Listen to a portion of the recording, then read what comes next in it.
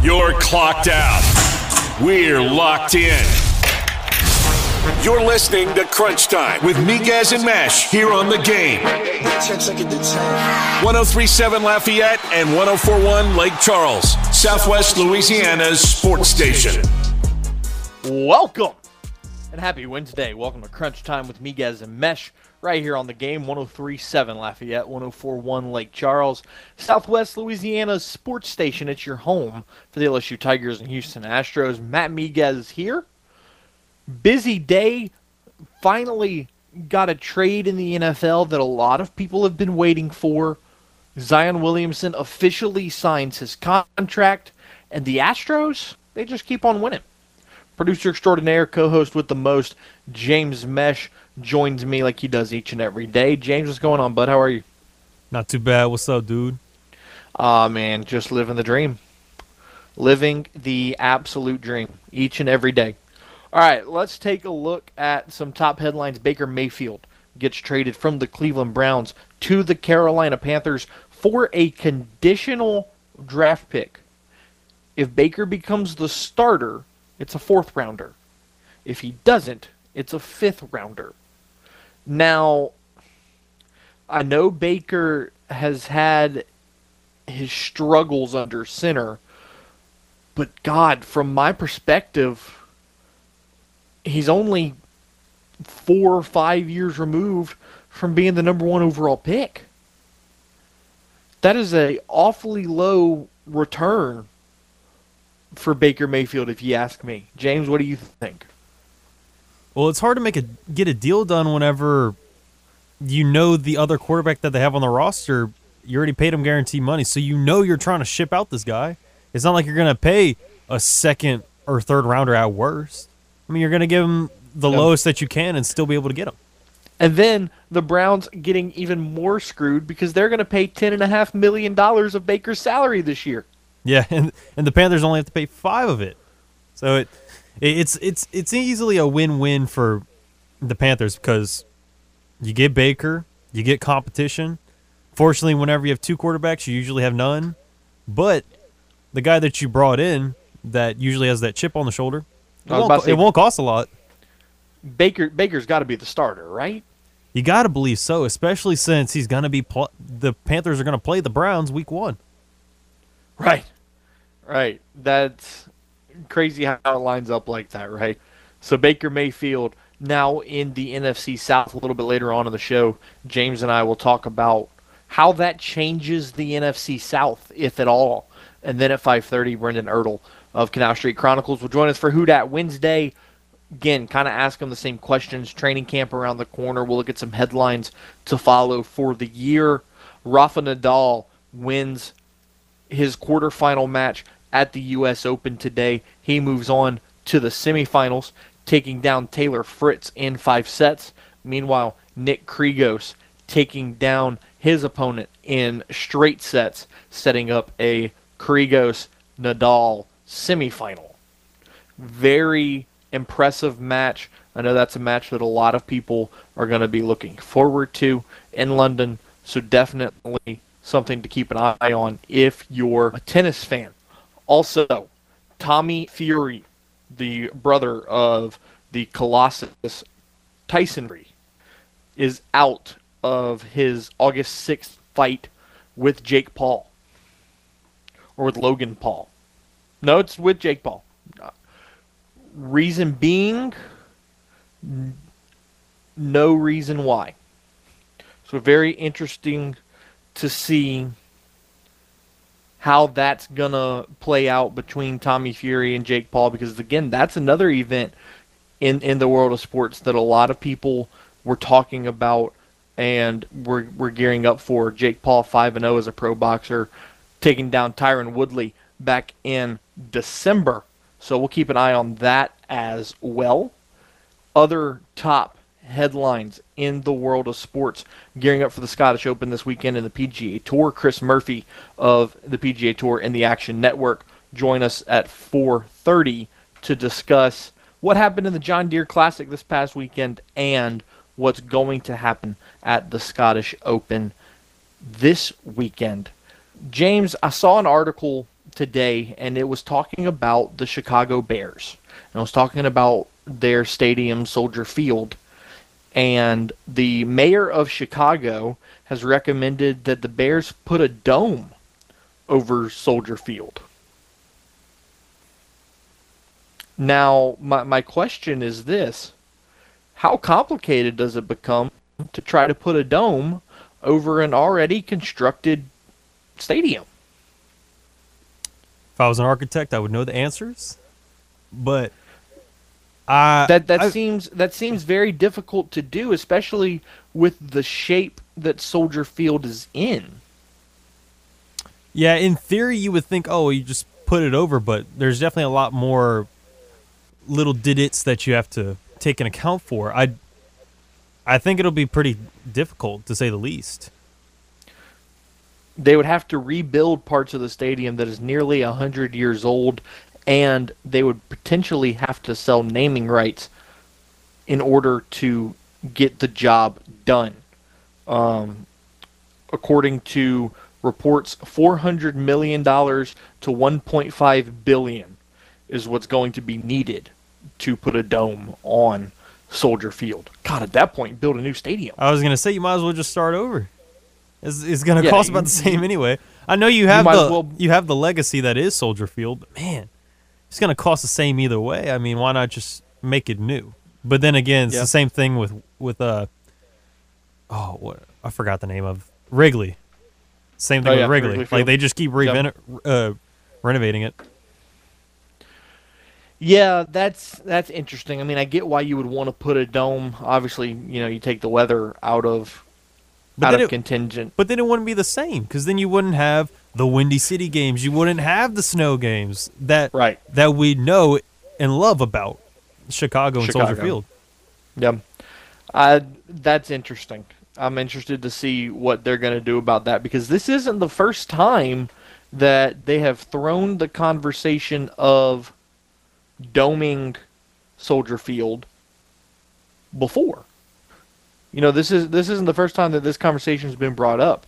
So interested to see where that goes from here. Last week we spent some time talking about college athletics and football conference realignment. The Big 12 is in talk with several Pac-12 schools to maybe break up the Pac-12 after this USC-UCLA news going to the Big 10 in 2024. They're talking to schools like Oregon, Arizona, Arizona State, Colorado, and Utah. If that's the case, I mean, the Pac-12 is down to 5 teams, 6 teams. That's not a conference anymore. Now those teams are going to have to look for a way out. They could go to the Mountain West. They could have some more go to the Big Ten. Interested to see how that's going to be. Hotline 706-0111 if you want to get on the show. Let's go to the hotline now. Jay joins the show. Jay, what's going on? Hi. I have a question about Soldier Field. So when you say, well, they're just better off building a new stadium, are you saying just replace Soldier Field or just build a whole new stadium all along? Well, from a cost measure, if it's going to cost you anywhere from $400 million to $1.5 billion to put a dome over what's there, wouldn't it be better to build something brand new? The problem is, I don't know if you knew this or not, I think Soldier Field is protected by like a historical building. Like it's one of those buildings, like a landmark, historical landmark or whatever. I did not know that. So I think that, yeah, if I'm not mistaken, I think they're protected. Okay. I could be wrong. I don't know. I know that stadium been there forever. So you're right. See, and that's the problem. What you said. That's why some people. It's funny that you said this. That's why some people say, you know what? Why not? Chicago's a big city. Why not just bring in another NFL team? Now, of course, the Bears not going to allow that. Right. But I guess, yeah. Like I said, I don't know the information on the top hand. I think that's the issue with Wrigley Field. They just can't tear it down per se. Like they can build another stadium, but the problem is going to be you're going to have 2 stadiums in the city for one team.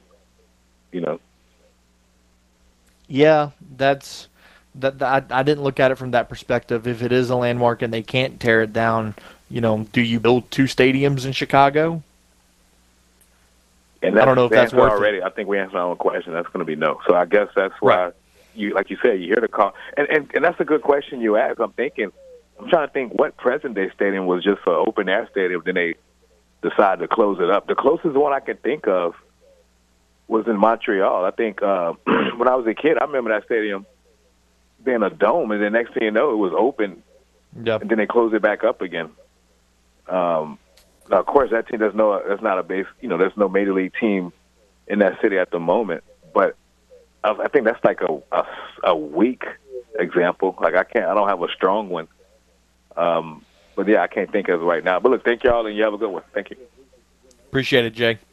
So I've just been sent some information from our guy, Raymond Parsh III. Soldier Field, home to the Chicago Bears and the oldest stadium in the National Football League, was designated as a National Historic Landmark in 1987.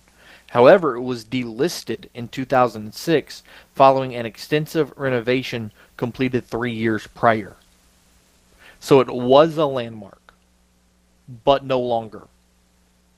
However, would Chicago want to tear it down? Probably not. So maybe that's why they're looking at doing it this way. However, from a financial standpoint, it just doesn't make a whole lot of sense to me. I get the history, and I get, the aurora of Soldier Field, but not for $1.5 billion just to build a roof. That just seems like an awful lot of money wasted when you can get high-tech, brand-new, state-of-the-art technology. Poll question of the day up on Facebook and Twitter. What will be the next Miguez versus Mesh Sports Challenge? Are we going to play disc golf? Are we going to play washers? Are we going to do a taste test? Or are we going to have some social media fun? You've probably seen a trend going around TikTok of a tortilla challenge where you hold a bunch of water in your mouth and you slap each other with tortillas and try to make the other person spit it out. Could we do that?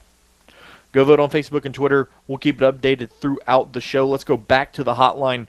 James joins the show. What's going on, James? Hey, man, I want to chime in on the whole stadium thing. Okay. There's lots of cities that have older stadiums that build newer ones. I mean, the Saints played over at, old Tulane Stadium.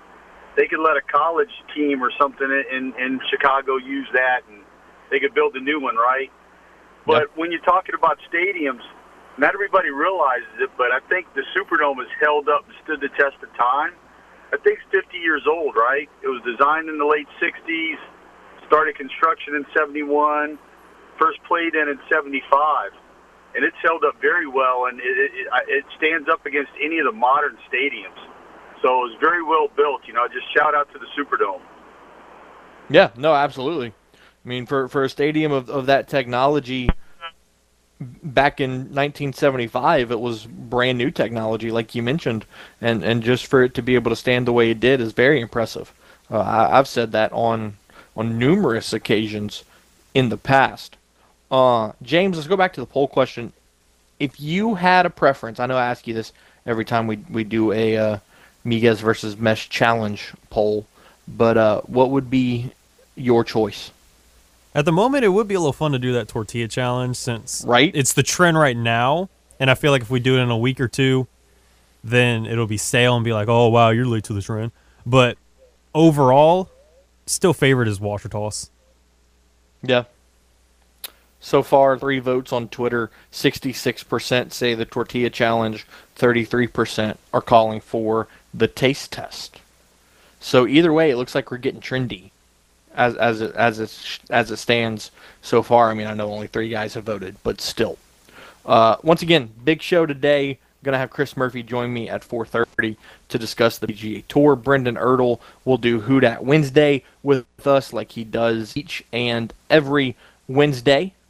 We're going to look at some stats around the MLB. We're going to talk about the red-hot Houston Astros, and then we'll get you set for the Astros and Royals tonight at Minute Maid Park with a 7:10 first pitch. The game, 103.7 Lafayette, 104.1 Lake Charles, wants to hook you up with a Apple Watch. All you have to do is join our brand new text club. Simply text GAME to 337-288-8100. That's GAME to 337-288-8100. Once you join, you will be eligible to win the Apple Watch, plus you will get a ton of chances to score other great prizes, like Astros ticket and much more. It's the Game's Text Club. Find out more at 1037thegame.com or 1041thegame.com. We'll take a time out right here. When we return, James Mesh and I will look at the Baker Mayfield trade, how that affects the NFC South. We'll also talk NBA Summer League, and we'll get you set for a wild weekend on the tennis courts of Wimbledon. You're listening to the Game, 1037 Lafayette, 1041 Lake Charles. It's Southwest Louisiana's sports station, and it's your home for the LSU Tigers and Houston Astros. Got something to say to Miguez and Mesh? Hell yeah! It's easy. Just call the hotline by dialing 337-706-0111. Now, back to more Crunch Time with Miguez and Mesh here on The Game. 1037 Lafayette and 1041 Lake Charles, Southwest Louisiana's sports station. Welcome back. Crunch Time with Miguez and Mesh right here on The Game, 1037 Lafayette, 1041 Lake Charles, Southwest Louisiana station, your home for the Houston Astros and LSU Tigers. Matt Miguez, James Mesh. James, let's talk NFC South and more specifically the quarterbacks. You know, New Orleans appears to be set with Jameis Winston. Tampa appears to be set with Tom Brady. Atlanta seems to be rolling with Marcus Mariota.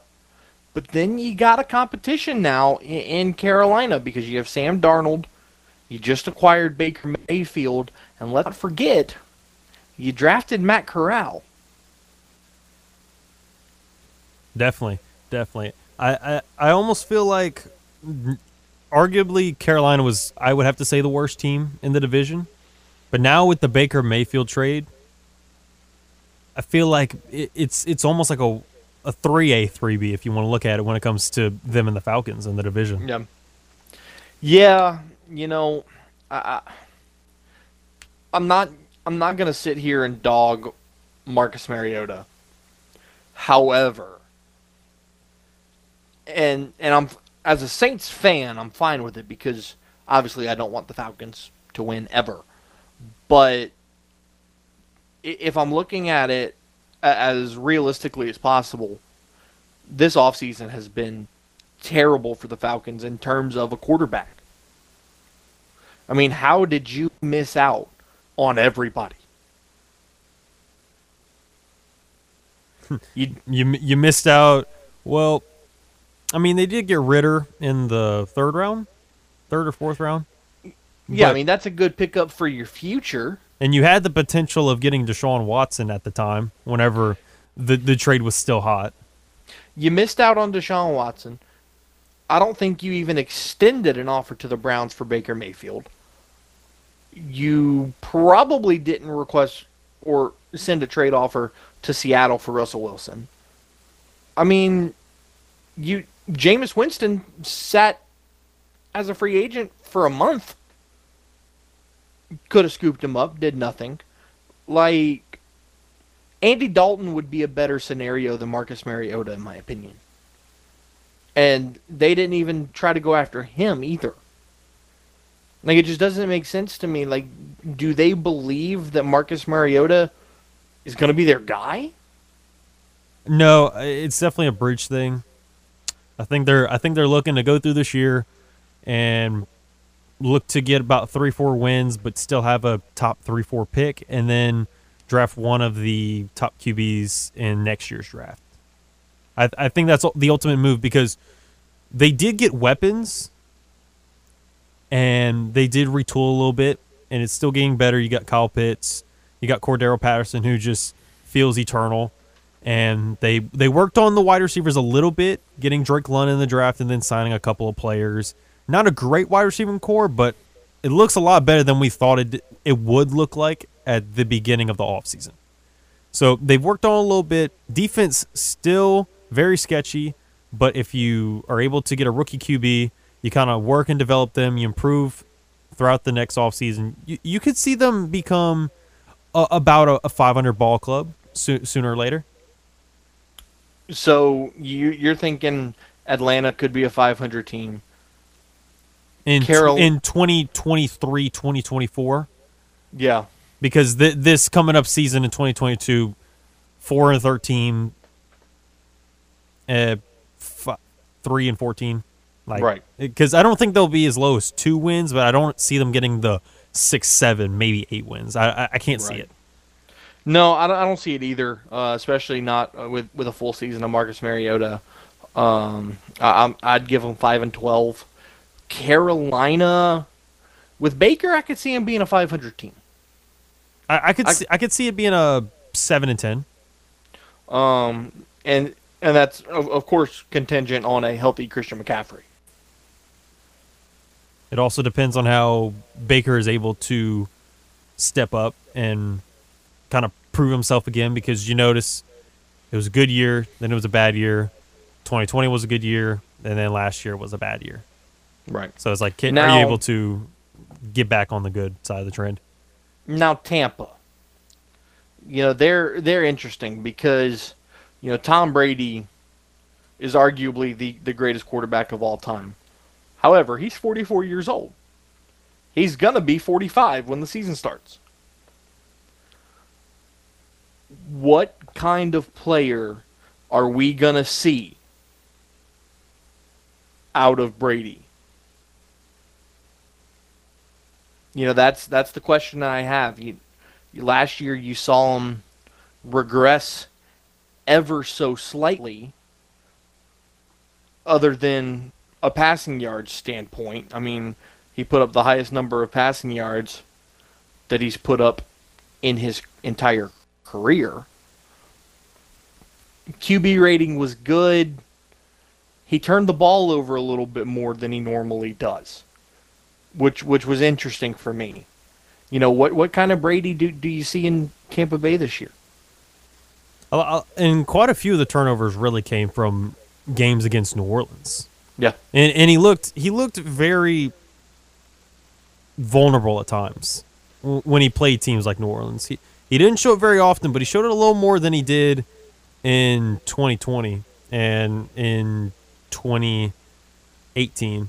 Because 2019 just that was a wash year, I would say. It was just he was ready to get out of New England. But I would say he's still going to be a top 10 QB.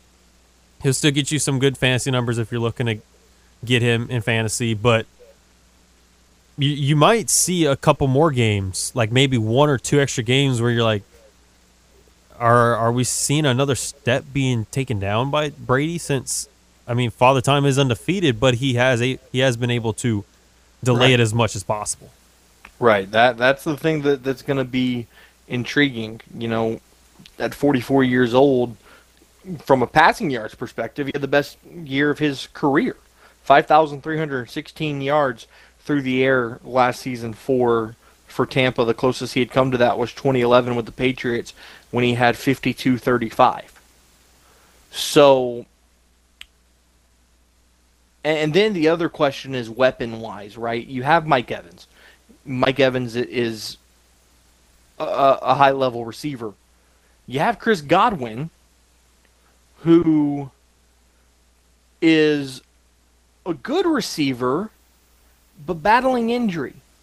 Yeah, coming off an ACL after he tore it when was that last year? It was last year, and it was against the Saints. When was it that they that played? Was the second game. Yeah, it was in Tampa on Sunday Night Football. Wow, I forget what the date was though. I think it was close to Christmas. Yeah, it was just a couple weeks before Christmas, I remember. So it's still kind of fresh. You may not expect him for the first couple weeks, and even then, whenever he does get back, you still got to give him a little while to like get back to the tune of things, because right. Usually people aren't just like that and back like they were before. It takes time. Right. So you have Chris Godwin, you have Mike Evans, you brought in Russell Gage, a good young receiver. You have Scotty Miller. Good slot guy. Scotty Miller. Yeah. Whenever because whenever they didn't have Antonio Brown, Brady did look to go to him a lot, especially that week 1 in 2020. You saw him get early catches. I think it was 4 or 5 in the first half, or first 2.5 quarters. Like, Brady looked to him because he's always loved the slot guys, and that's where Scotty Miller plays. Yeah, I mean, he's a good he's a good slot receiver. My question is he going to be great? No, I wouldn't consider him great, but I would consider him a solid fantasy option if you are looking for somebody, because he could get you 12, 13 points and more if he gets you a touchdown. So let's put a bow on this segment. Baker Mayfield going to Carolina, probably being the starter in Carolina. How does that change things from a Saints perspective? How does your game plan for Carolina change?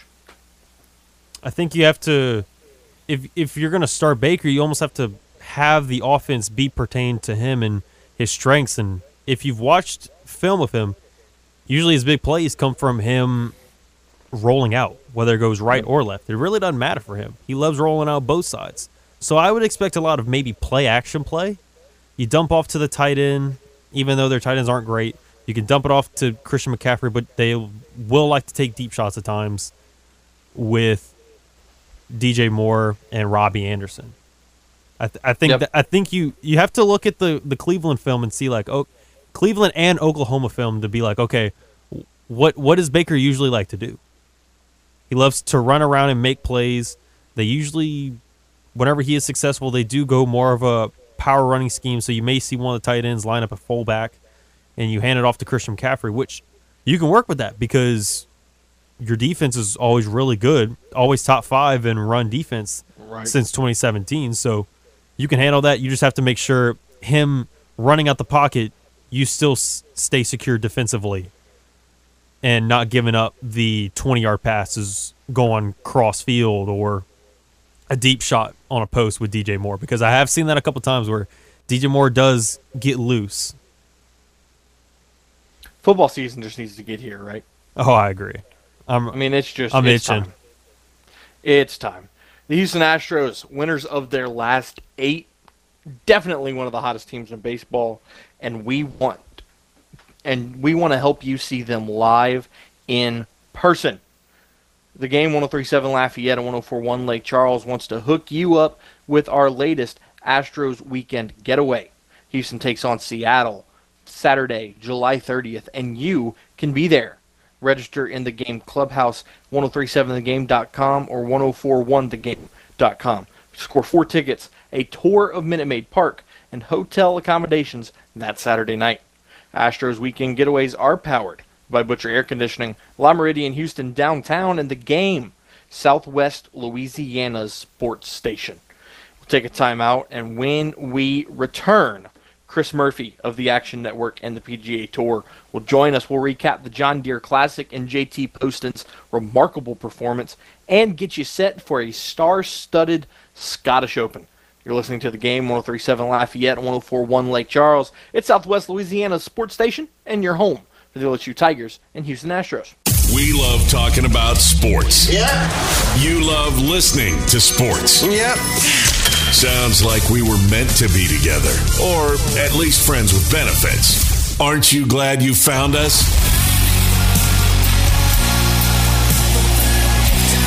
Yep.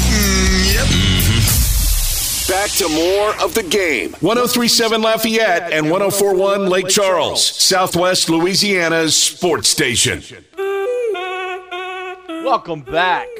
Crunch Time with Miguez and Mesh right here on the game, 103.7 Lafayette and 104.1 Lake Charles, Southwest Louisiana sports station, your home for the LSU Tigers and Houston Astros. Matt Miguez, James Mesh, 38 minutes after 4 o'clock here on your Wednesday afternoon. Let's talk some golf. PGA Tour going across the pond to the Scottish Open and then on to the Open Championship the week after that. We'll talk with Chris Murphy of the PGA Tour and the Action Network about it all. Chris, good afternoon, man. Thanks for taking the time. How are you? Good, doing well. Glad to be back with you guys. Now let's start with the John Deere Classic. You know, what a performance out of JT Poston, going 21 under, a 3-stroke victory for Poston. And you know, it's interesting. It's only his second victory on the tour, but this one he went wire to wire and finishing runner-up the week before. I mean, this has been a hell of a stretch for the young man. Yeah, for sure. He has shown to be a little bit streaky, and when he has it, he has it. When he won the first time, he went through the Wyndham bogey-free to win that tournament, and then, like you said, he went wire to wire and never really looked too shaky along the way. He seemed pretty well in control throughout the tournament, so it was impressive to see for sure. And with this win, he now has entry into the Masters Players Championship and the Open in 2 weeks. I mean, what a great opportunity for Poston to really showcase his ability on the biggest stages in the world of golf. Yeah, absolutely. He's been a player that really has been known as a putter for quite a long time, and when he has his ball striking, he can contend. And there's no secret it wasn't the greatest field as the John Deere Classic, but he, the way that he put it together, it was really impressive to see him do. And he'll get an opportunity to kind of continue to take those next steps, and that's how these younger guys can kind of make it, getting that exemption when you win, and guaranteeing yourself some spots in some big events. Chatting with Chris Murphy here on Time with Miguez and Mesh. You brought up that the field wasn't that special at the John Deere Classic, and the reason for that is because of the JP McManus Pro-Am in Ireland. Now, I've got to ask you, did they do a really good job of kind of keeping this thing under the radar? Because I didn't hear about it until I saw an article about Tiger having a 77 first round. Oh yeah. They did pretty well. That was the first known next stop for Tiger. So that had come out, I guess, a few weeks back that he was going to play in this event, and then you started to hear the rumblings of all the top players in the world that were joining it. So that wasn't a huge surprise, but it was certainly interesting to see all those guys at the top of the world really line up to play in that one ahead of these next two events. Now, at that same tournament in Ireland, Jordan Spieth was disqualified after the first round. Walk us through what happened there that got Jordan Spieth disqualified. So I haven't seen the exact scenario, but my understanding is that it's a pro-am event. There's a team aspect to it with the amateurs and an individual aspect to it. As Tiger lovingly calls these things, the hero, and some of these pro-am events a little bit of a hit and giggle, it sounds like Spieth forgot about the individual aspect of it and scraped away a gimme putt that wasn't important for his team, and that resulted in the ultimate DQ. So it seemed like a little bit of a lapse of focus, maybe from the extra few rounds he took with Ricky and Justin Thomas the week before. Chatting with Chris Murphy here on Crunch Time with Miguez and Mesh. So now we look ahead to the Scottish Open this weekend in North Berwick. This has kind of become a bigger tournament on the tour over the last couple of years. Walk us through this tournament and who's to look out for and what can we expect out of the Scottish Open.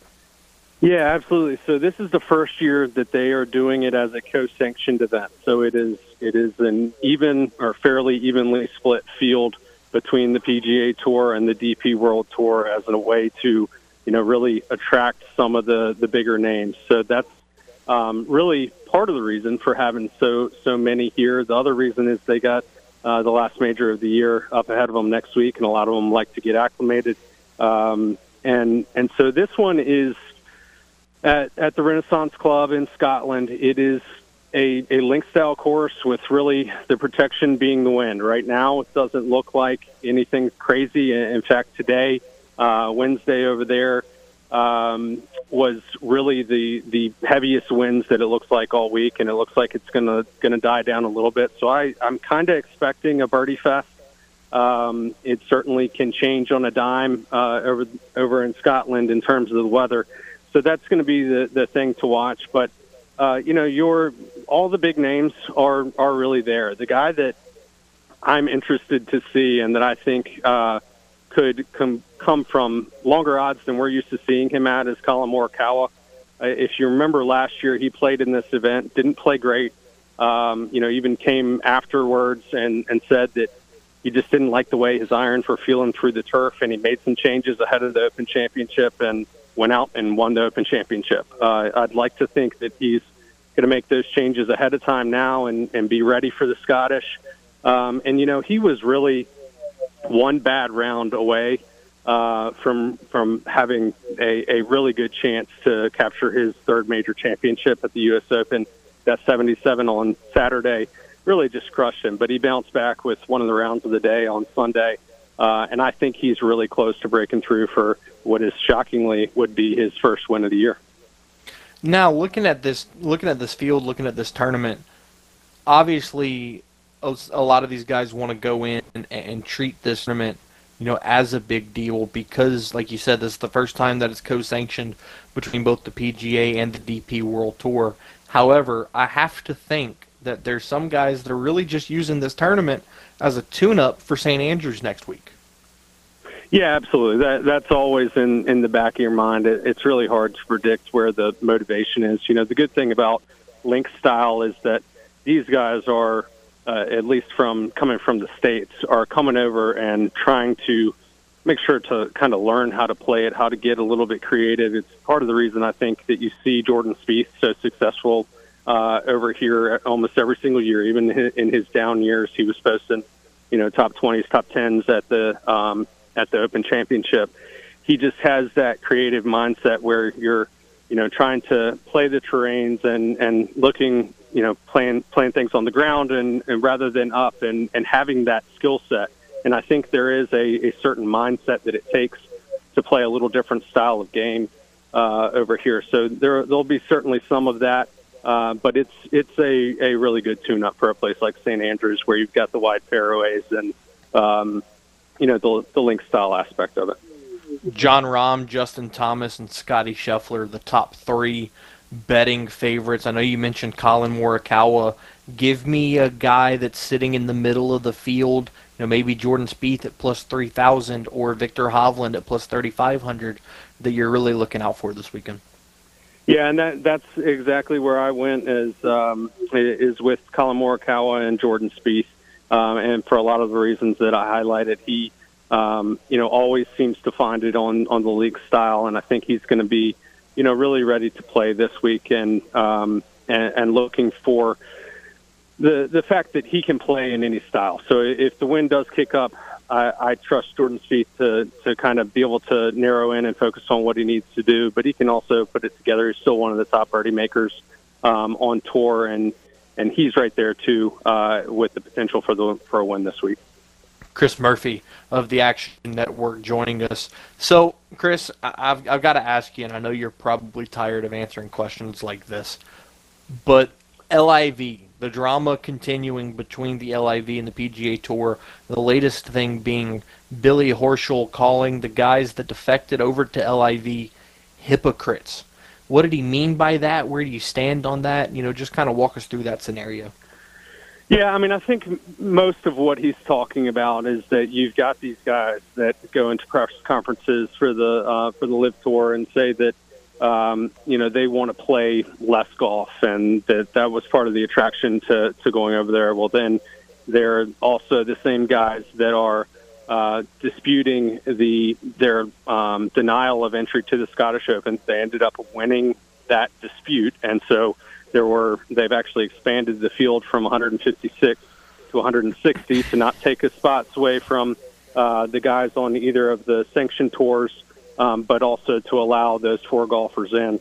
And I think that's really where it's coming from. And, we're unfortunately just at the beginning of all this. It's all going to continue to bubble up, especially as we go forward and they continue to protest and try to get into events. And if they start taking spots from other players and, the potential for money, and I think probably locker room and behind closed doors, it's probably going to be even worse from that scenario.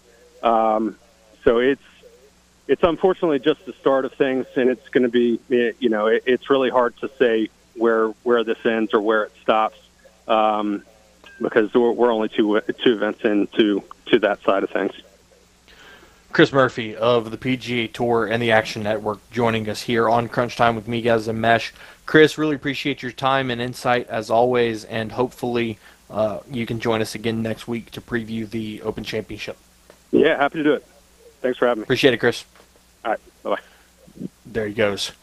Chris Murphy of the Action Network. Let's update the poll question really quickly. What will be the next Miguez versus Mesh Sports Challenge? So far, 50% say the Tortilla Challenge, 33% say Disc Golf, and 16.7% say Taste Test. Ton chimes in saying Dad Joke Challenge. Bad jokes and you can't laugh. Bonus if you get people to call in to tell jokes. See, James, I told you we should do that. That was my idea. I'll give you credit. You can have that one. We should have put that in there. That's fine. We'll put it in our back pocket. We'll save it. Because, dad jokes never get old, right? Anyways, the Game Clubhouse, 1037thegame.com or 1041thegame.com can help you with your date night blues. That's because once you become a member of our rewards club, you'll have the opportunity to win some excellent prizes. Try a $150 gift certificate to Mr. Lester's Steakhouse at Cypress Bayou, a $50 gift certificate to Half Shell Oyster House, or a $25 gift certificate to Mabel's Kitchen. The only way to score these great prizes, you have to join the clubhouse. 1037thegame.com or 1041thegame.com. It's free. It's super simple. So sign up today. We'll take one last time out. Wrap up hour number 1 on the other side. You're listening to The Game, 1037 Lafayette, 1041 Lake Charles, Southwest Louisiana's sports station, and your home for the LSU Tigers and Houston Astros. Welcome back. Crunch Time with Miguez and Mesh right here on The Game, 1037 Lafayette, 1041 Lake Charles, Southwest Louisiana's sports station. It's your home for the LSU Tigers and Houston Astros. Matt Miguez, James Mesh. So, real quick, we have a couple minutes before hour number 1 ends. James, I'm going to pose a question to you, and I'd love to get your input.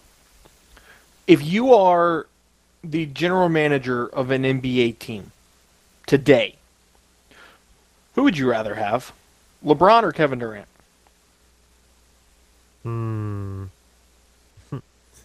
Is there neither option? I mean, yeah, if you don't want either one of them, for sure. I'd rather not have to start my franchise with a 37-year-old and a 34-year-old who really doesn't make his teammates better. I'd rather go in a different direction. But that's just my person. Now, if you asked me who would I rather 5 years ago, LeBron. I would take LeBron even though I can't stand him. But I know he's able to take us to a championship at the least. It's interesting. I would probably go neither. If I had to pick one, though, right now I'd probably go Kevin Durant. I'd rather go LeBron. Just because of his ability to score? His scoring ability is great, but like I said, I mean, looking at his teammates, when has he ever been on a team where he makes the team better, or whenever he leaves? You're absolutely right. If you notice, like, trends, it's just he's just like Kyrie. They're both ISO street ballers. That's pretty much what they are. Yep, you're absolutely right.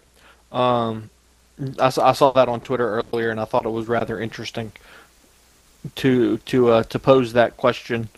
But again, I agree with you. I don't think that Kevin Durant makes his teammates better, and LeBron's more of an all-around player. But man, just the way Kevin Durant's able to score a basketball is it's impressive to say the least. Hour number 2, we're going to talk Zion. We're going to talk his contract details. He signed his contract officially today. We'll dive into that. We'll talk some MLB.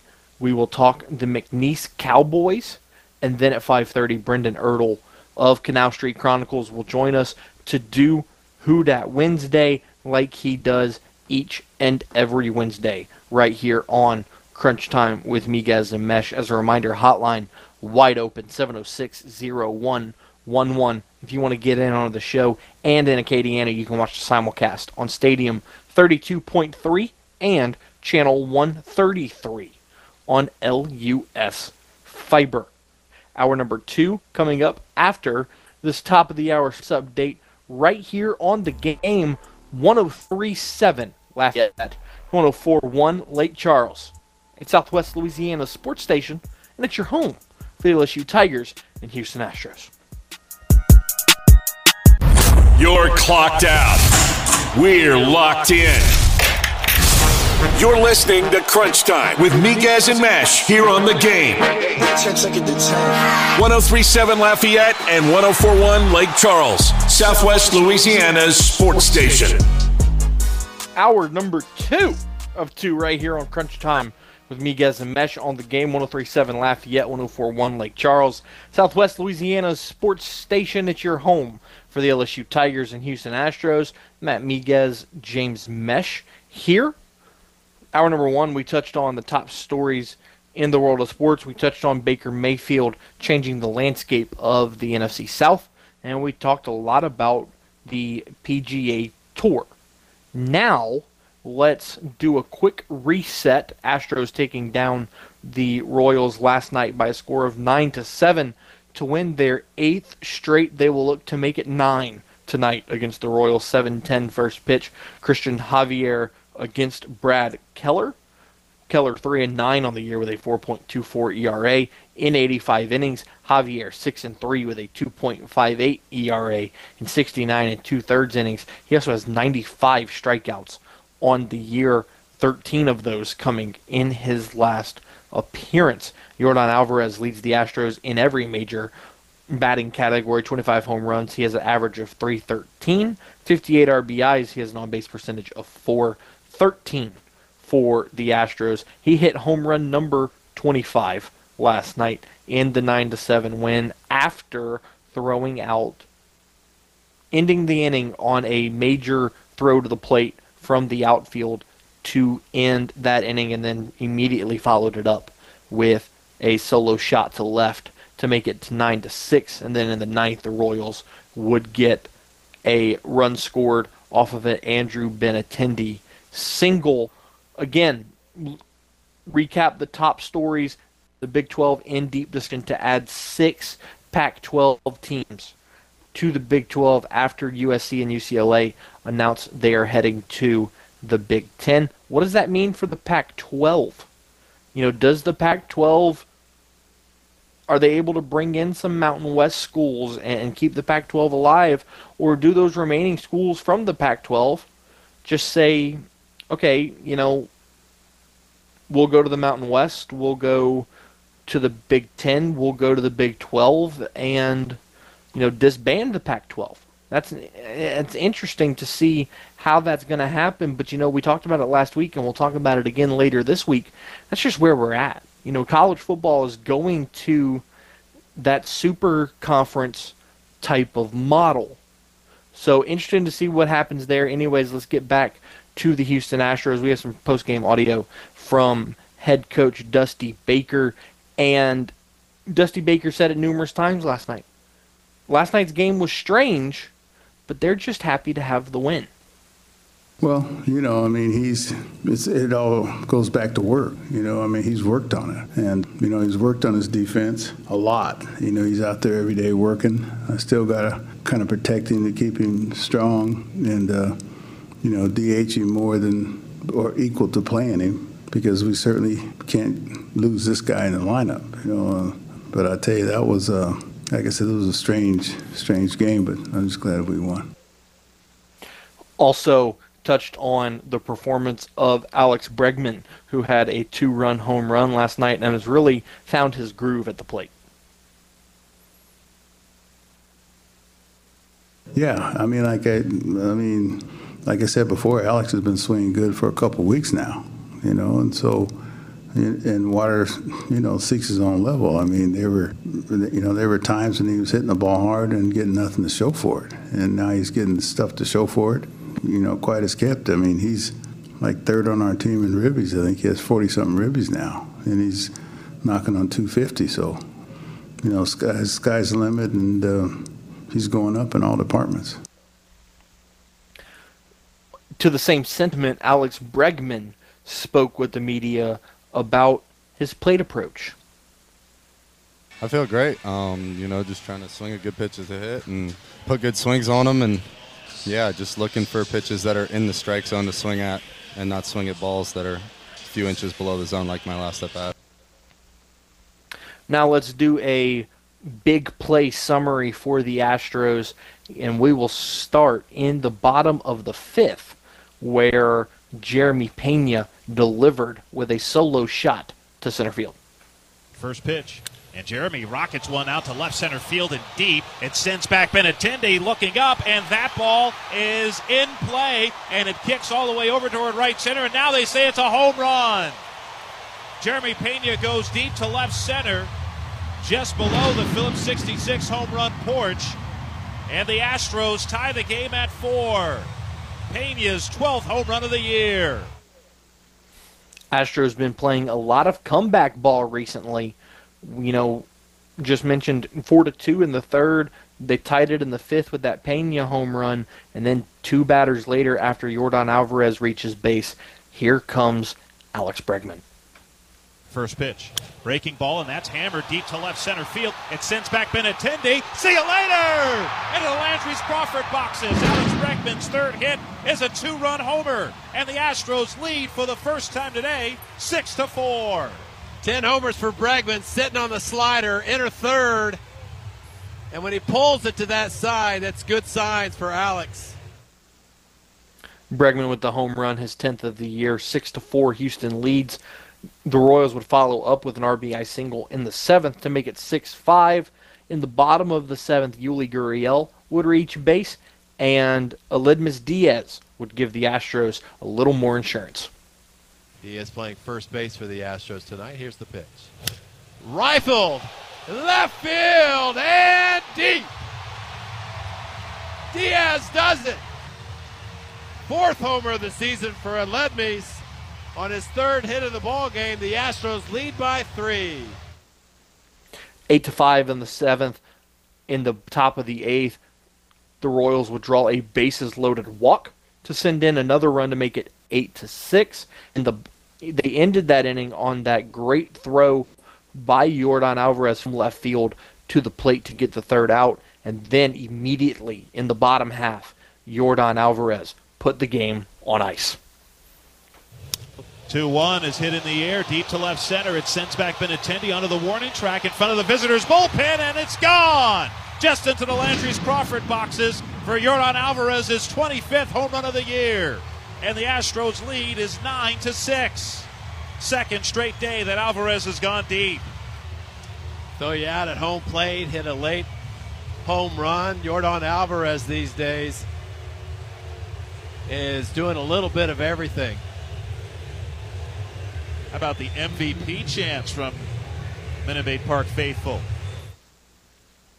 And I missed a clip from Robert Ford and Steve Sparks. Talked about that long throw from Yordan to the plate to end that bases-loaded opportunity for the Royals.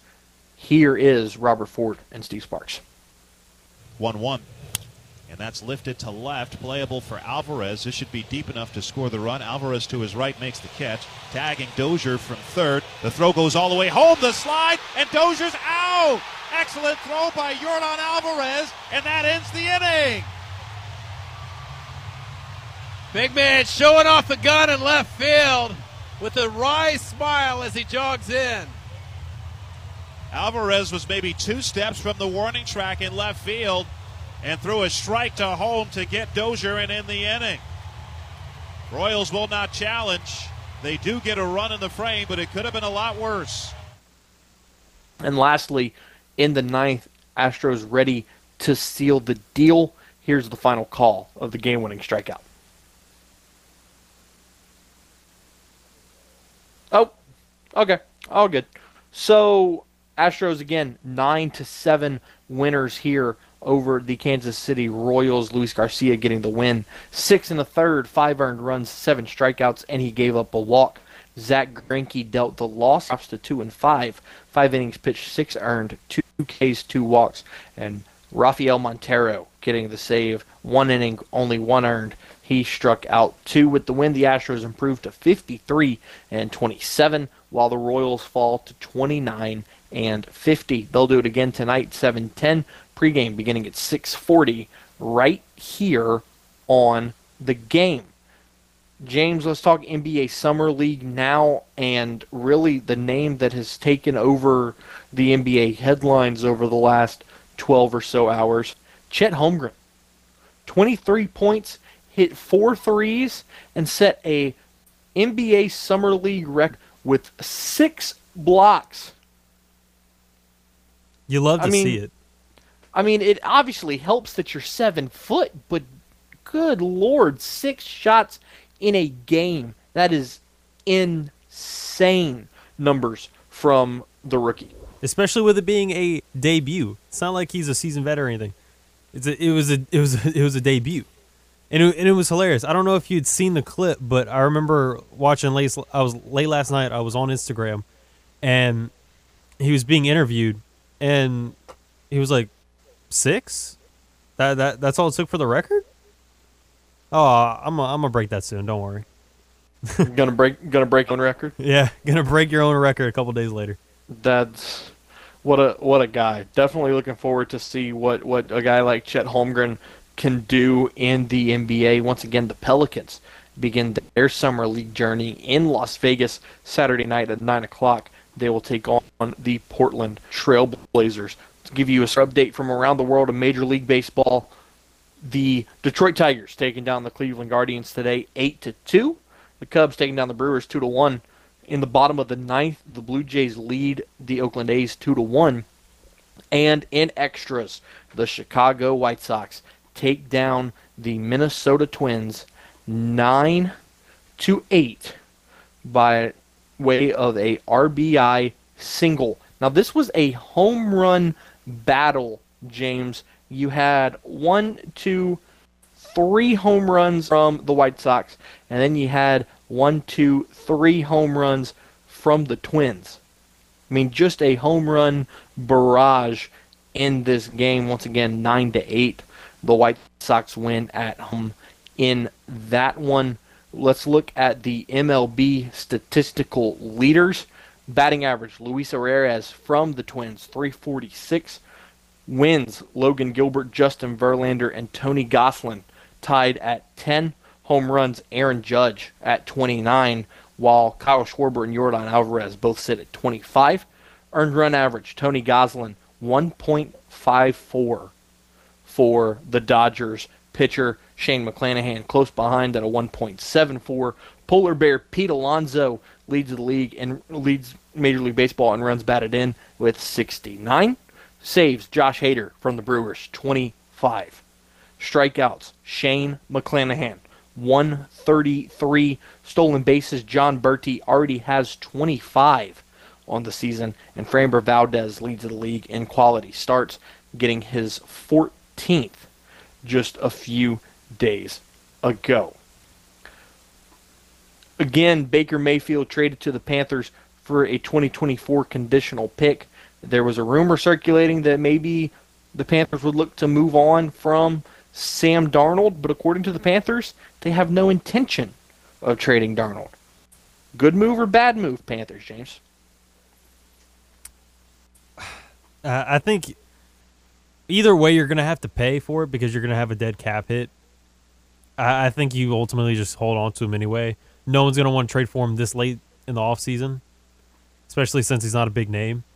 So you might as well just hold on to him and just bite the bullet. Just save yourself some time and don't stress about it.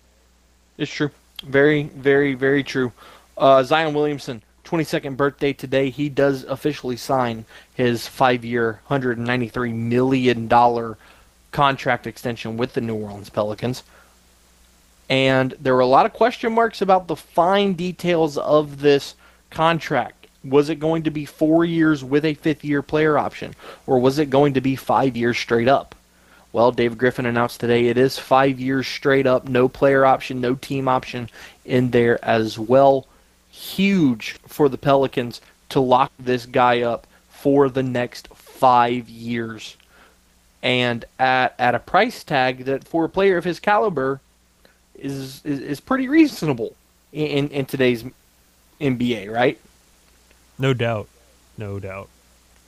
Definitely a big move by the Pelicans because, for most of the last couple of months, all you've heard is, New Orleans isn't a basketball city. Nobody wants to be there. That's why Anthony Davis left.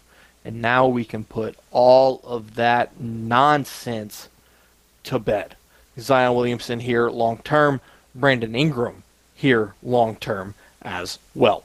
The game, 103.7 Lafayette, 104.1 Lake Charles, wants to hook you up with a brand new Apple Watch. That's right. All you have to do to win is join our brand new text club. Simply text GAME to 337-288-8100. That's GAME to 337-288-8100.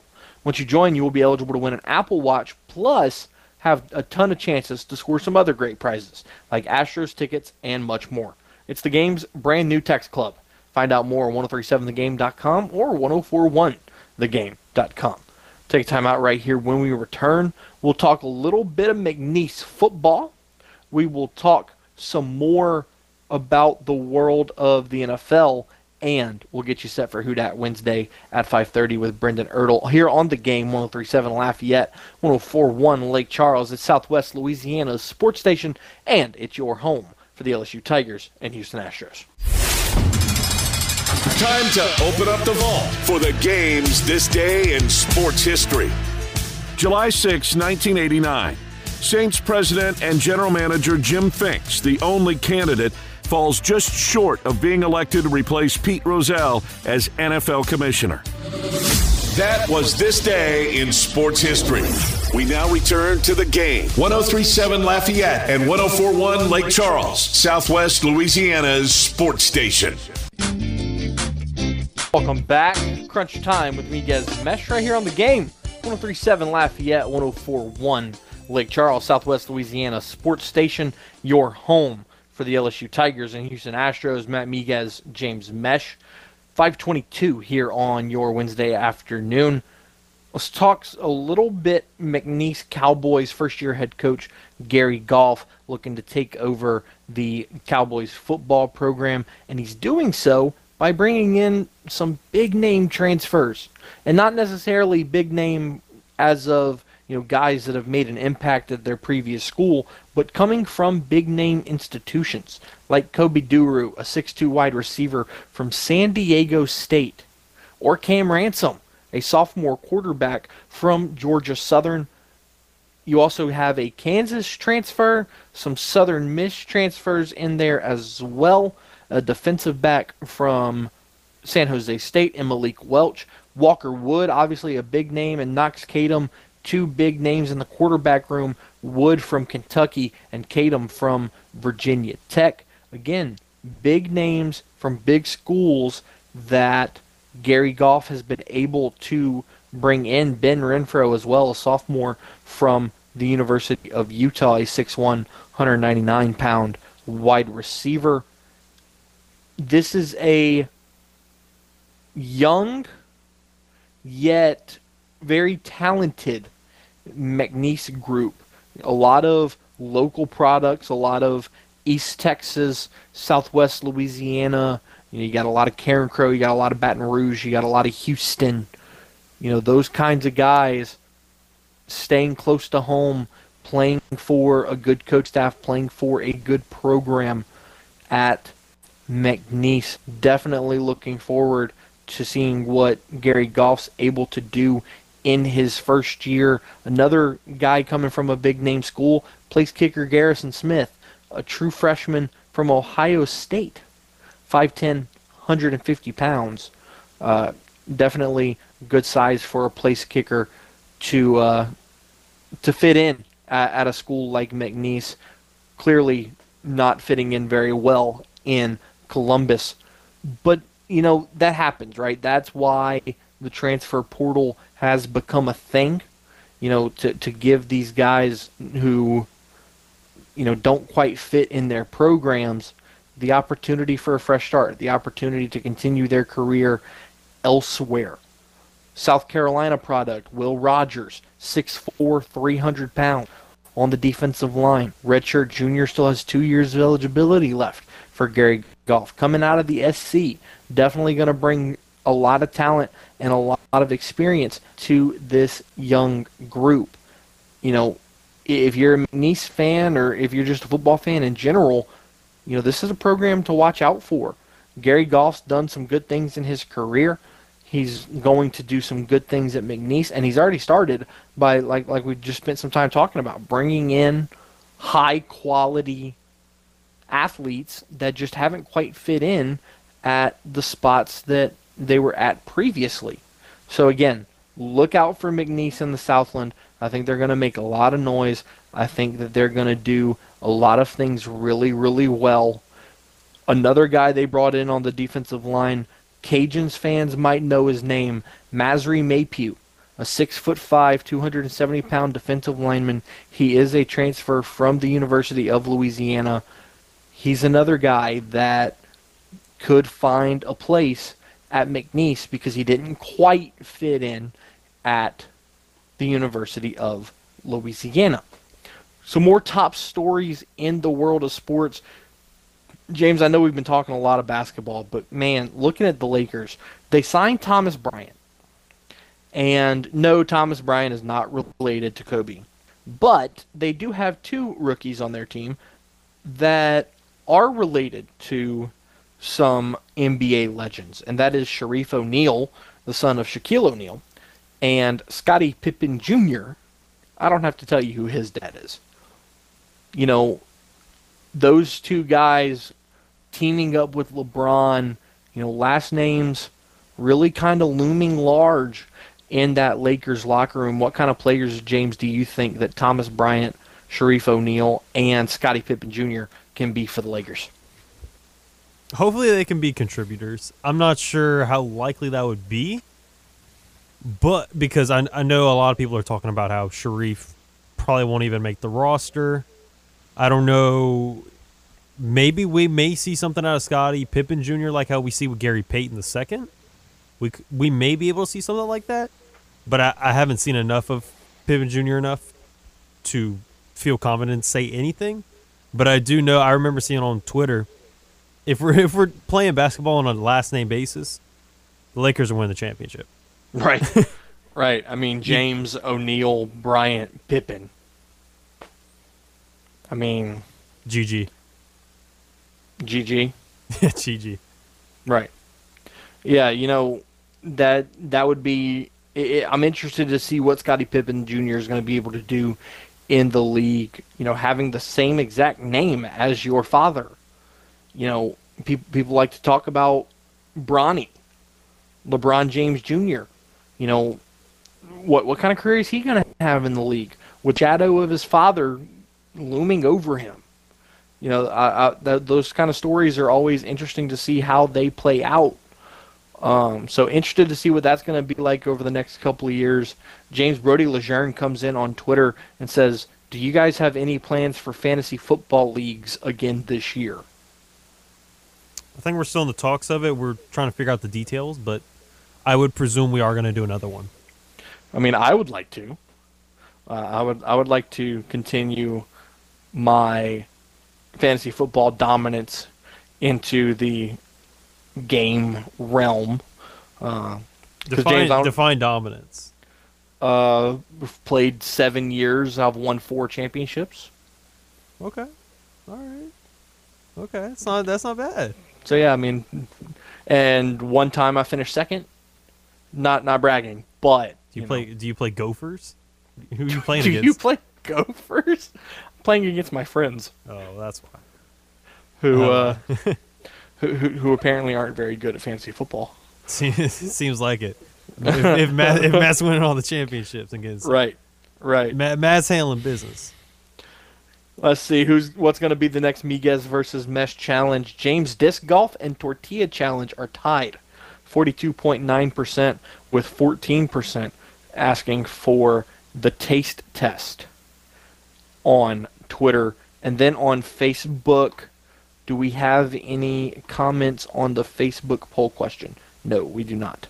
So, the only data we have is the one on Twitter, and so far we're deadlocked between disc golf and tortilla challenge. Honestly, I'd be down either way. I think tortilla challenge would be better content, but disc golf could be fun. The only thing with disc golf, I don't have any discs. I don't know about you. No, that's easy. That's easy. You'd go buy some? $5 on Amazon Prime. That's easy. Okay. We could make light work. Get it in by Sunday, and we'll do it Sunday.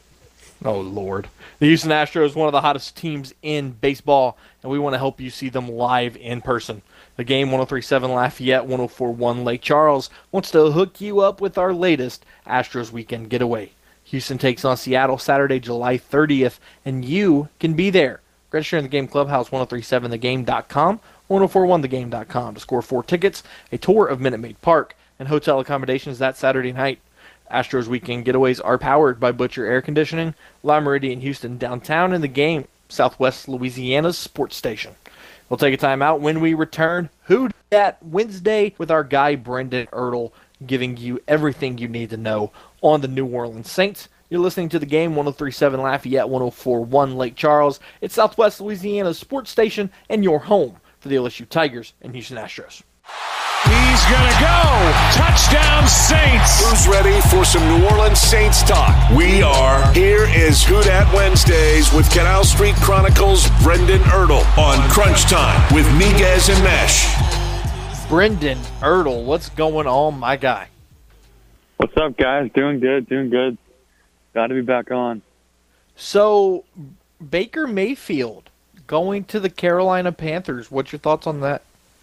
I mean, really interesting move. I mean, kind of a move that, it's been a long time coming. They discussed this on the draft. It wasn't as nearly as much as compensation-wise as it came to be today. But it felt like he was either going to be the Panthers or the Seahawks.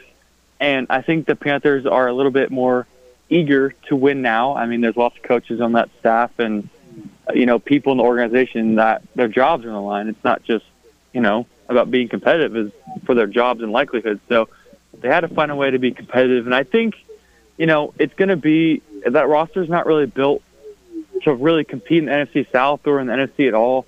I don't know, how successful they'll be with Baker, but I think he will be probably their best quarterback they've had since Cam's first, obviously MVP stint with the Panthers. I mean, after that they had Teddy Bridgewater, Kyle Allen. They had, obviously Sam Darnold. I think that you're getting a lot more in Baker than you are with those other quarterbacks. So, I mean, a solid move for them this late in the process. Finding your starting quarterback for the season is pretty insane. And, the circumstances that they're in, I'm glad that we're not in the same situation. Now, talking about the Baker Mayfield deal, you said that you're glad that we're not in their situation. How do you think the Jameis Winston deal is looking now that Baker Mayfield has entered the room that is the NFC South? Yeah, and the NFC South in general, quarterback-wise, is a really, really odd situation. I was talking about this earlier. It's even more odd that there's the four starting quarterbacks in the NFC South. 3 of them are Heisman Trophy winners, and Tom Brady is not one of them. So definitely 3 quarterbacks with, tons of a really good resume. But for some, didn't really translate as it should. For Baker, obviously, it was a super cheap deal for Carolina, and that's the only reason that this got done. I don't think it was ever going to get done unless, Baker kind of changed that deal for them, and the Cleveland Browns ate some of that salary, and, I mean, they did, and it's, I think, around 4.5 that the Panthers have to pay, which for a starting quarterback, whether he sucks or not, is super cheap. So I think that's a good deal for them, and, moving forward, I don't know if he'll be the guy for the future, but for now, I think he's your best bet. And this late in the process, again, they have Sam Darnold, Matt Corral, and Baker Mayfield. So not the best quarterback room, but, definitely not the worst. But it's a situation, that I think the Jameis deal now is looking very, very good. I'd rather have Jameis at, what we gave him than Baker at 4. Sean Payton was a big fan of Baker coming out of college, but just hasn't really translated. And his past season was rough. I think you can win with him with a good roster, but I don't think he's going to be, the reason that you do win a Super Bowl. You got to have a really, really good roster around him. Chat with Brendan Ertl here on Canal Street Chronicles, or of Canal Street Chronicles here on Crunch Time with Miguez and Mesh. Jameis Winston was seen throwing today with a knee brace on. For him to be at that level to where he's able to put a brace on and almost be back on the field in a full capacity, this close to the year, how big is that? I mean, it's huge. And if you didn't see it, he was throwing in the rain as well. The rain is something that, can be a major issue for a quarterback, especially coming off an injury like that.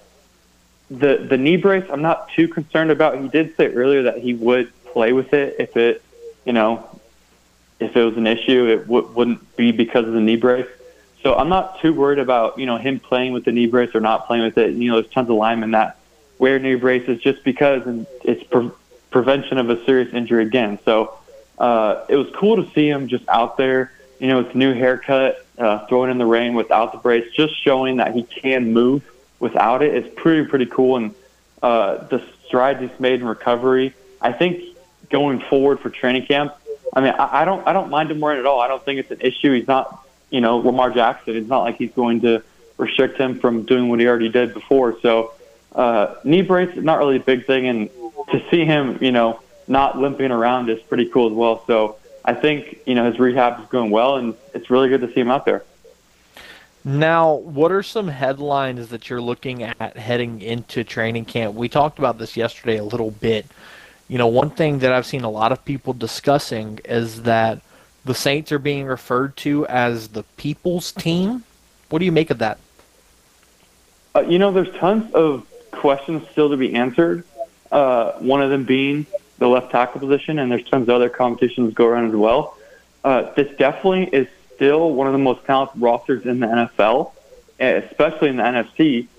This talent from top to bottom, and it's been one of the best built around teams, in a little bit for them. So being the people's team, I mean, I don't care too much about, America's team and whatnot, but we do have the players that, the media likes, the people like, Tyrann Mathieu is a people's person, Jarvis Landry is a people person, Jameis is definitely a people's person. So it's a fun roster and something that we haven't really had, in years past with all these characters and these fun leadership guys. And, you go back and watch Hard Knocks with Jarvis in the locker room and Tyrann Mathieu in a series as well, being that leader in the locker room. And there's definitely some characters on this team, Cam Jordan being one of them. I think it's going to be a really fun training camp, and there's tons of really, really key matchups that we haven't really been able to see much without pads that will kind of come to light in a few weeks here. I know the offseason still has a good ways to go before we get underway next month, but to this point, grade Dennis Allen's offseason as first offseason as Saints head coach. Yeah, and the thing I'll say is, I talked about this a little bit this week. The way the offseason started, it was like, this sucks. You lose Sean Payton, you lose Tron Armstead, you lose Marcus Williams, and Dennis Allen goes firing. He's like, I want to go get a quarterback that, is generational. And they try to get Deshaun Watson, and thankfully they miss out on him, and they go get Jameis. And it definitely hasn't been, the best offseason in Saints history, but it's definitely been, the comeback offseason in Saints history, you could say. But yeah, I like how aggressive he is. Sean Payton was more of confident in what he could do coaching wise, and didn't really necessarily go get the free agents that we wanted per se. They always went out for the big ticket guys every year, but always had the struggles getting them. But Dennis super aggressive, and it's not like he whiffed too many times. He brought in super talented guys that when you're a defensive minded head coach, you're bringing guys that you can't stop on offense, and that's guys like Jarvis, Chris Olave, and and surrounding him. So I really liked the first offseason by Dennis Allen. I thought I was going to see more of a conservative approach, just because the way the roster's already built and the culture's there. But he's a little fiery, man. Like he'll do what he needs to do. And saw he's having dinner with all the DBs and such, and the past couple of days and hanging out with the guys. So he's definitely a player's coach. He loves the players. He gets along well with the players. He's learning all their lingo and stuff. And so I think it's cool to see DA, kind of be aggressive and do really well in his first offseason. Now, talking about big names and characters in the locker room, you talked about Tyrann Mathieu, you talked about Jarvis Landry, you bring in a guy like Chris Olave, who are you looking at from a new player perspective in New Orleans to really step up and make an impact early on? So that's an interesting question because last year I felt like we were looking for an identity the whole year. And the thing that's been iconic with Saints football has kind of been the pregame huddle, and who's kind of led that. After Drew Brees left, it was by committee. It was Demario Davis one game. It was C.J. Gardner-Johnson the next game. It was Quan. It was Jameis. I think that's going to come with, playing with this roster a little bit more and who becomes the vocal leader in the locker room. But I think that having Jameis in the locker room for the entire year, hopefully, he was here for 5-6 weeks, and having a quarterback coming in and out the door, having different quarterbacks, in every meeting, it's hard to really get an identity. And, I've played on teams where quarterbacks, are subbed in and it's quarterback by committee, and it's just hard to rally around a team like that where you just don't really know who the leader is. And I think having a full, healthy roster, no COVID issues, no injuries. Of course, injuries will come, but never again will it be like last year. Knock on wood. We never have 66 different starters in the NFL season. But I think just being in the locker room, having training camp, having preseason games with this whole group is going to be important. I think having a new head coach as well is going to be important. And, you watch these guys in the locker room, Alontae Taylor's a big talker. He's fun to be around. And you watch these Instagram lives of the Saints players in the locker rooms, you kind of just can see who the vocal guys in the locker room are. And it's kind of the people you'd assume. It's the Cams, it's the CJs, guys like that. And I think that not having one defined leader like Drew is not a bad thing. They have multiple leaders in every position group, and I think that's going to, benefit them a lot come, the later stretches in the year. Do you think the Saints have one of the top rosters in the NFL? Absolutely. Top to bottom. You look at every single position, and you look at the NFC especially. The quarterbacks, you got to say Jameis isn't, he's not top 3 in the NFC, but, I think he's knocked on top 10, top 15 in the NFC. But defensive-wise, I think, I could argue they have the best defense in the NFC. The Rams are up there. The Bucs are definitely up there in talent. But it's kind of insane how this Saints roster can just find ways to get depth, and they're deep at so many positions. But I think it'd be unfair to just write them off, and I think they're a sleeper team right now. And, Vegas has them at, 7.5, 8, 9 wins. I think it's unfair to put them at that. I think 10, 11 a fair number, and what Jameis showed in year 1 with the Saints, being the starter and what they've added, it's just kind of incredible. And seeing, Mike Thomas out there running routes finally full speed, I think this is a team that can compete not for a wild card spot, but for, one of those top 4 seeds. And the Bucs, you got to worry about winning your division first. That's the main thing. And, the Panthers, I don't think so, and the Falcons, I don't think so. So I think it's really going to be a 2-man race. And what did the Bucs do to get better? They lost Gronk. They lost some other pieces. They drafted well. They always draft well. But they didn't do anything better to, take that next step, and the Saints did. So we'll see. Last question ever so briefly for you, Brendan Ertl. Give me your thoughts on Zion officially signing his rookie extension.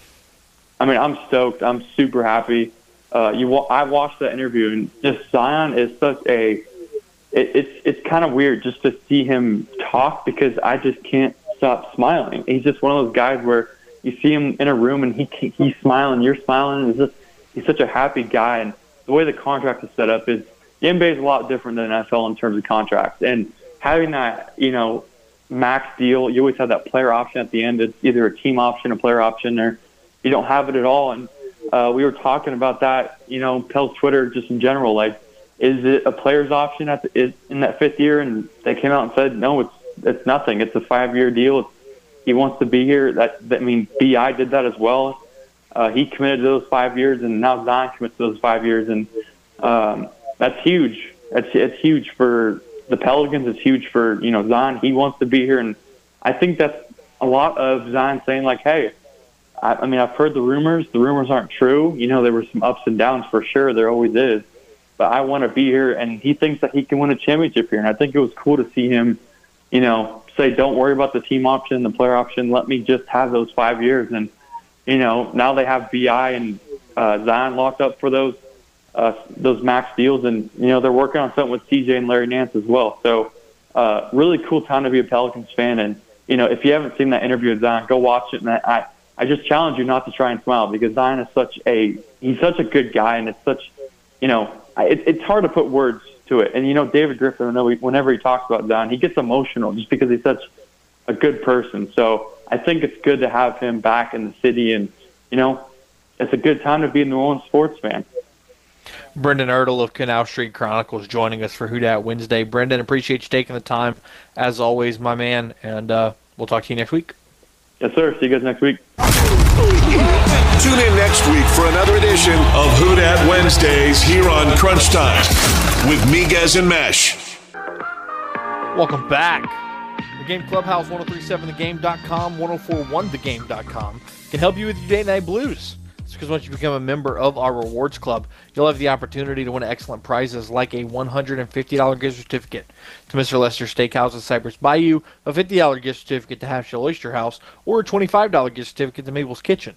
The only way to score these great prizes, however, is by joining the Game Clubhouse, 1037thegame.com or 1041thegame.com. It's free. It's simple. Sign up today. Matt Miguez, James Mesh, a couple more minutes before we get out here on your Wednesday afternoon. Got a comment from Ralph saying that the challenge should be Miguez versus Meshes. So you should try to eat for a world record of donuts.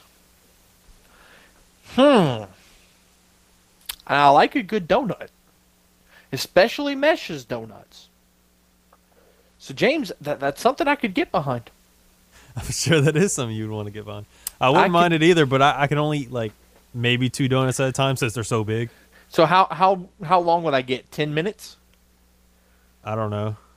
Just in one sitting. In one sitting, I guess. Okay, so not a time limit, just in one sitting. Interesting. So it's like if you take a 10-minute break to try and reset, you're done. Interesting. Huh. We might have to try that. I'd be interested to see how many I could eat before, I bring it all back up. Anyways, want to take this opportunity to thank Chris Murphy from the PGA Tour for joining us, as well as Brendan Ertl joining us each and every Wednesday for Who Dat Wednesday. James Mesh, appreciate everything you do. Have a great rest of your week watching your sister get married. Miguez is going to be flying solo for the rest of the week, but have no fear. Still going to bring you great content for Crunch Time with Miguez and Mesh. For James Mesh, I'm Matt Miguez saying be safe, be well. Give a hug to your mom and them.